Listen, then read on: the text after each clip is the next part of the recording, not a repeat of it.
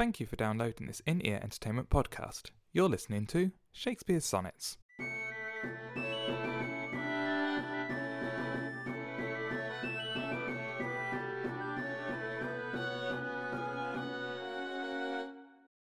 Sonnet 129.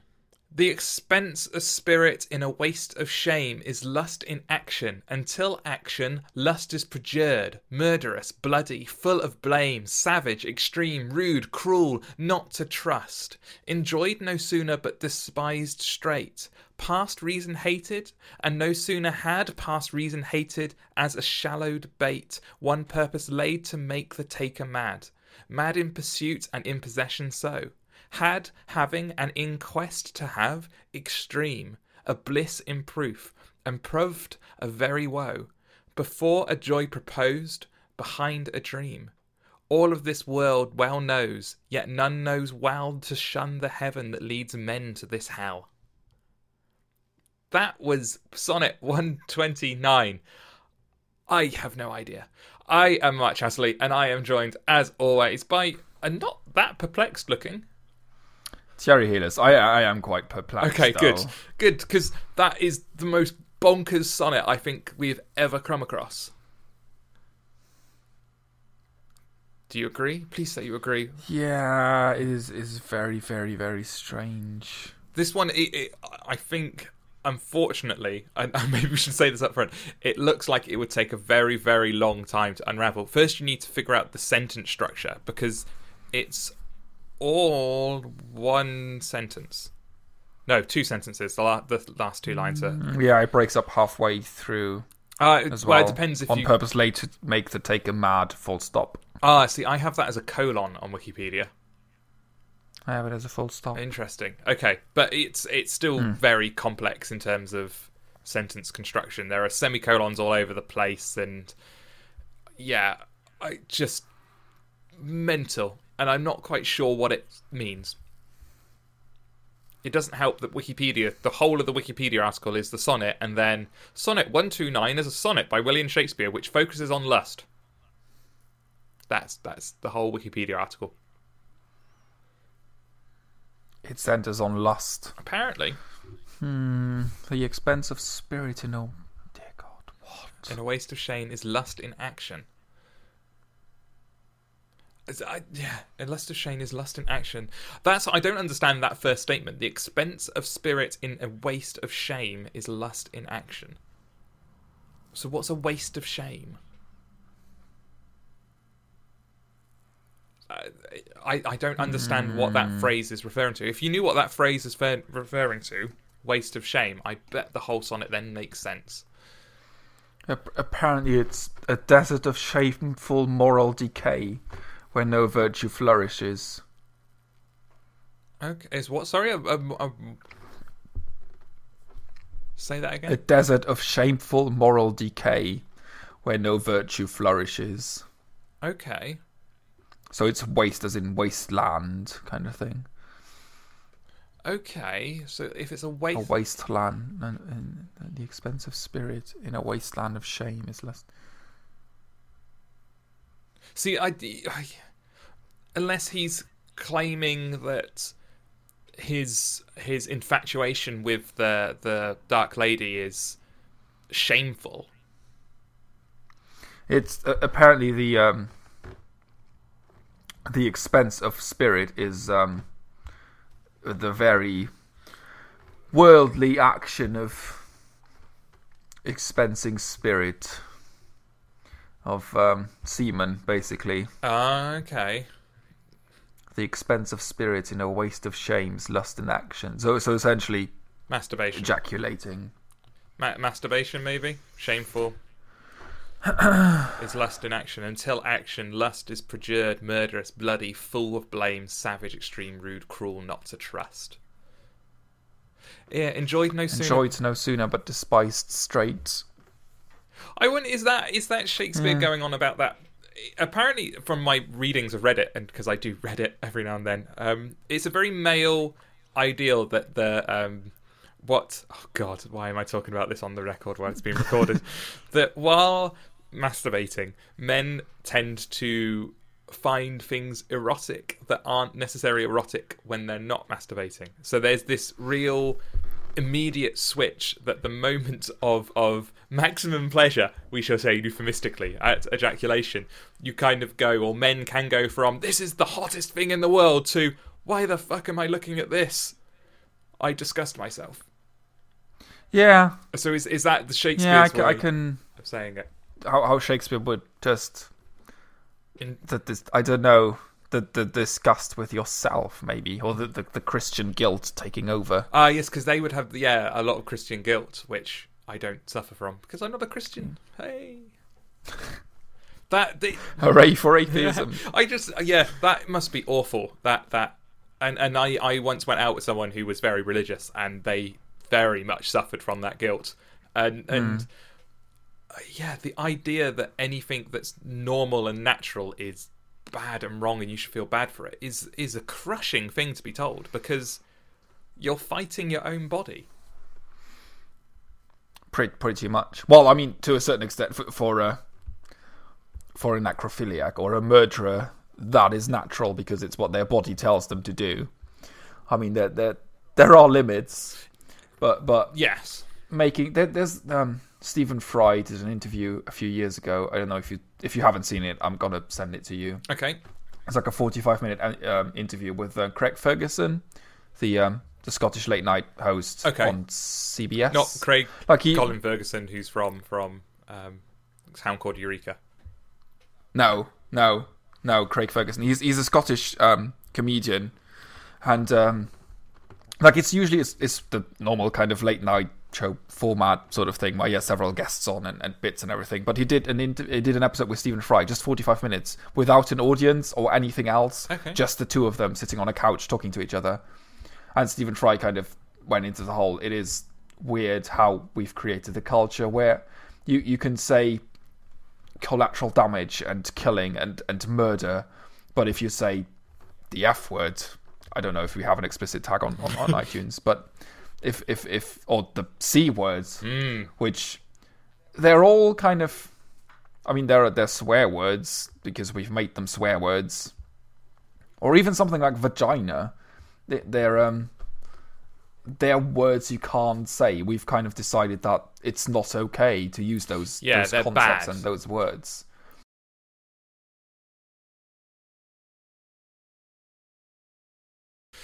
Hello. Yeah. Skype stopped working. Skype, it just went away. And it's now about 5 minutes on, and we don't know where we ended. I will know in the future when I'm editing this where we ended. But I, in the past, which is now the present for me, which is the future for you, but the past for editing Mark, who's in the future, won't be able to help me. So, yeah, sorry. We're now just going to have to start completely talking on a different thread of thought. Well, we were talking about Christian guilt. We were. That's I do remember that. We did, yes. And, yeah, I brought up some shocking things about masturbation and males, which... Oh dear. But it's true. It's true. Oh yeah, Stephen Fry, the F word and the C word. How as a culture we've decided that yes, they're bad. Yes, that they're bad, but bombing and murdering and stabbing people, that's completely okay. Yes. So, and you see that in American film ratings or international film ratings, that you can kill people in horrible, elaborate, realistic ways, like. That movie I referred to a couple of podcasts ago. What was it called? There's a lot of them. The Final Destination series. Final Destination which series. have like decapitations things. They're like 15, but have a movie which shows a bit of breast in it, and it's an automatic 18. Yeah, we had that. I saw American Hustle a few days ago, and it's R rated in America, which means 17. Okay. And there is no... Oh, God, I don't think there's any nudity in it. Like, Amy Adams has a lot of cleavage to the point of where the dress is. The cleavage goes basically to her trousers. That's as far down as it goes, kind of thing. But there is one scene where you see her having sex, but not even any nudity. It's just filmed from, like, the throat up, basically. Just her head. And it was a 17 in America, but it was a 15 here. It would take a very dedicated teenage boy or girl in America to get off to that. Yeah, you see a lot of Amy Adams' skin. There's skin. It is, and there is a lesbian kiss in it. Jennifer Lawrence and Amy Adams kiss each other in the bathroom. What is the world coming to? That's probably there is nothing sexual about it, and it's not a sexual scene at all. It's just Jennifer Lawrence plays kind of an utterly insane, well, not insane, bipolar character. Okay. And she just goes a bit mental and kisses Amy Adams after she's shouted at her. And interesting. Yeah. And that gets an R because you can't know two women kissing each other. It's bad. It might teach kids to do it because it's all taught behaviour. Yeah. I mean, I very much learned being straight from my parents. Yeah. That's it's how it works. As you certainly learned to be gay from your parents. Yeah. Because that's the only way it works. Because if you say they just didn't teach me, then you're saying that the natural state is being gay. So, yeah. Damn you, parents. You taught me to be gay somehow. Yeah. I don't know how. I don't know. Maybe they taught me the gay way to tie up my shoelaces or something. Is there a gay way to tie up your shoelaces? I don't know. I'm just trying to think of things that my parent actually taught me. You know, like physically, I'm going to teach you this skill. And shoelaces came to mind. Because parents do teach that to kids. Or should do. Letting your kids go to school with Velcro shoes, while it's very good for them, is not allowed for some reason. Seriously? Well, it's frowned upon for some reason. Whereas, it's technology in my head. Why are we still using laces? They're inferior technology. I have shoes without laces or Velcro. They're just like slippers. You just done. The amazing technological innovations from the continent that UK is missing out on. No, I bought them. I bought them at the outlet in Bridgend. MacArthur Glen. Which is just like 30 miles outside of Cardiff in South Wales for foreign listeners, or non-Welsh listeners. It's just a regular outlet centre. Yeah, boring shopping, boring. Yeah, but I needed shoes. As much as I hate wearing shoes. I found out my shoes over Christmas. The ones that I only have one pair of shoes. And I found out they have massive holes in the bottom of them when I went out walking with the dogs, and my socks got completely soaked. And then I remembered that I don't have one pair of shoes. I have two pairs of shoes. I have them, and I have my Shakespeare Sonnet shoes. So now I'm wearing my Shakespeare Sonnet shoes all the time, and they're my only pair of shoes now. Wow. So I need to go, but I only have... Well, I have that and then a pair of trainers. You only need one pair. You're a man. We only need one pair of shoes. Yeah. I do need black shoes at some point. No, you don't. I went to my brother's wedding in my brown trainers. It was fine. I went to a funeral without black shoes, but it felt weird. Really? No one's allowed to wear black at my funeral. I think I've made that a rule. No one's allowed to wear ties. I'm going to wear pink and colour my hair green if I'm still alive, and I'm totally still going to be alive because I will kill you. I'm not planning to die, ever. So, yeah, bring it on. Don't celebrate New Year's Eve with us then. You will die. We made a pact. The internet died on New Year's Eve and the phone network because New Year's Eve just stopped working. Okay. So we didn't have any outside communication. And because we were in a small town in a friend's house far away from all the party places, we didn't know. We just kind of came and was like, oh, maybe the zombie apocalypse has finally happened kind of thing. And then one of our friends left, and never came back. One of our mates just looked at her as she walked out there and went, "Don't come back. We will kill you." For food. Yeah. Well, that, or she could come back as a zombie, and I mean, you don't want to run the risk. Well, that's true. Yeah. I mean, and you couldn't set up any secret knocks because we don't know how much zombies retain. Yeah, exactly. See the problems with the modern world. Don't celebrate New Year's Eve. We will kill you. Okay, I promise to never celebrate New Year's Eve. Or just don't leave until the morning. All that. Okay, that sounds good. I just go to sleep in your bed. That's fine. We didn't celebrate at my house, but yeah, there were beds. Excellent. And couches. I'm not quite sure how we got massively sidetracked Yeah. here. Let's go back to masturbation, Mark. Yes, well, I think...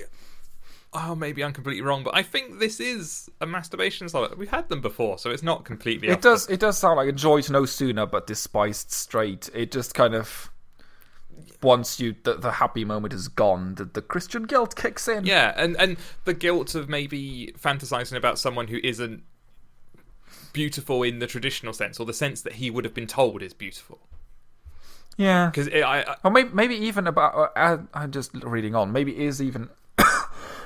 sorry. About sex with someone else as well, though. Mad in pursuit and in possession, so hard having and in quest to have extreme. Is the kind of... As you want to be with just one with the other person. Yeah. To a very... To the point of madness. And then... No matter how close you get, it's not possible. Yes. And I love those two lines, actually, are very nice. I think the way the sonnet is written is very indicative of his mindset at this point. And I think his mindset is very confused. Or that's what he's trying to convey. I mean, those two lines, mad in pursuit and in possession, so, had, having, and in quest to have extreme. And earlier on, where it goes, is perjured, murderous, bloody, full to blame, savage, extreme, rude, cruel, not to trust. It's almost as if Shakespeare has lost the ability to structure a sonnet. His ideas are just get flying out of the page, and it is almost like notes of a sonnet in sonnet form. Maybe that is well, it is Shakespeare, so it is intentional, I guess. Yeah, just to kind of it.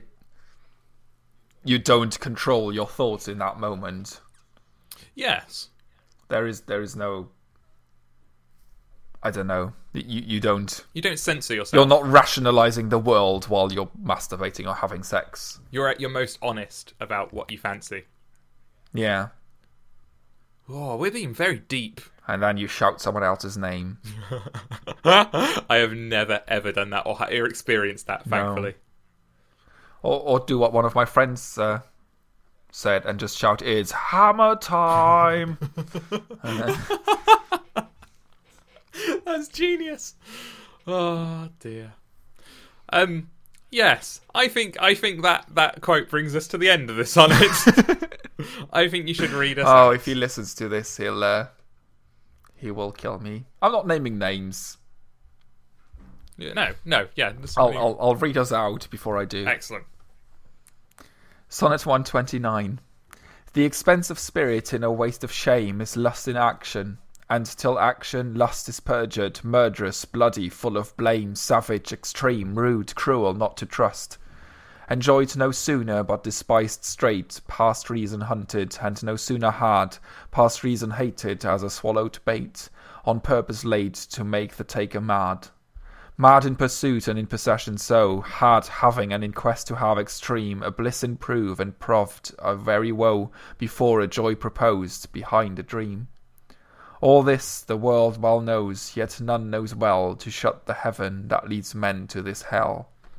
Excellent. That was Sonnet 129 of Shakespeare Sonnets. I've been Mark Chastain. You can follow me on Twitter at InEarEnt. And I've been Thierry Hillis, and you can follow me on Twitter at Sound of Seagulls. And we will see you next time for the bestest sonnet in the world ever, which is Sonnet 130. That's a lot of excitement, Mark. It is. I'm very excited. Bye-bye. We'll see you then. Bye-bye.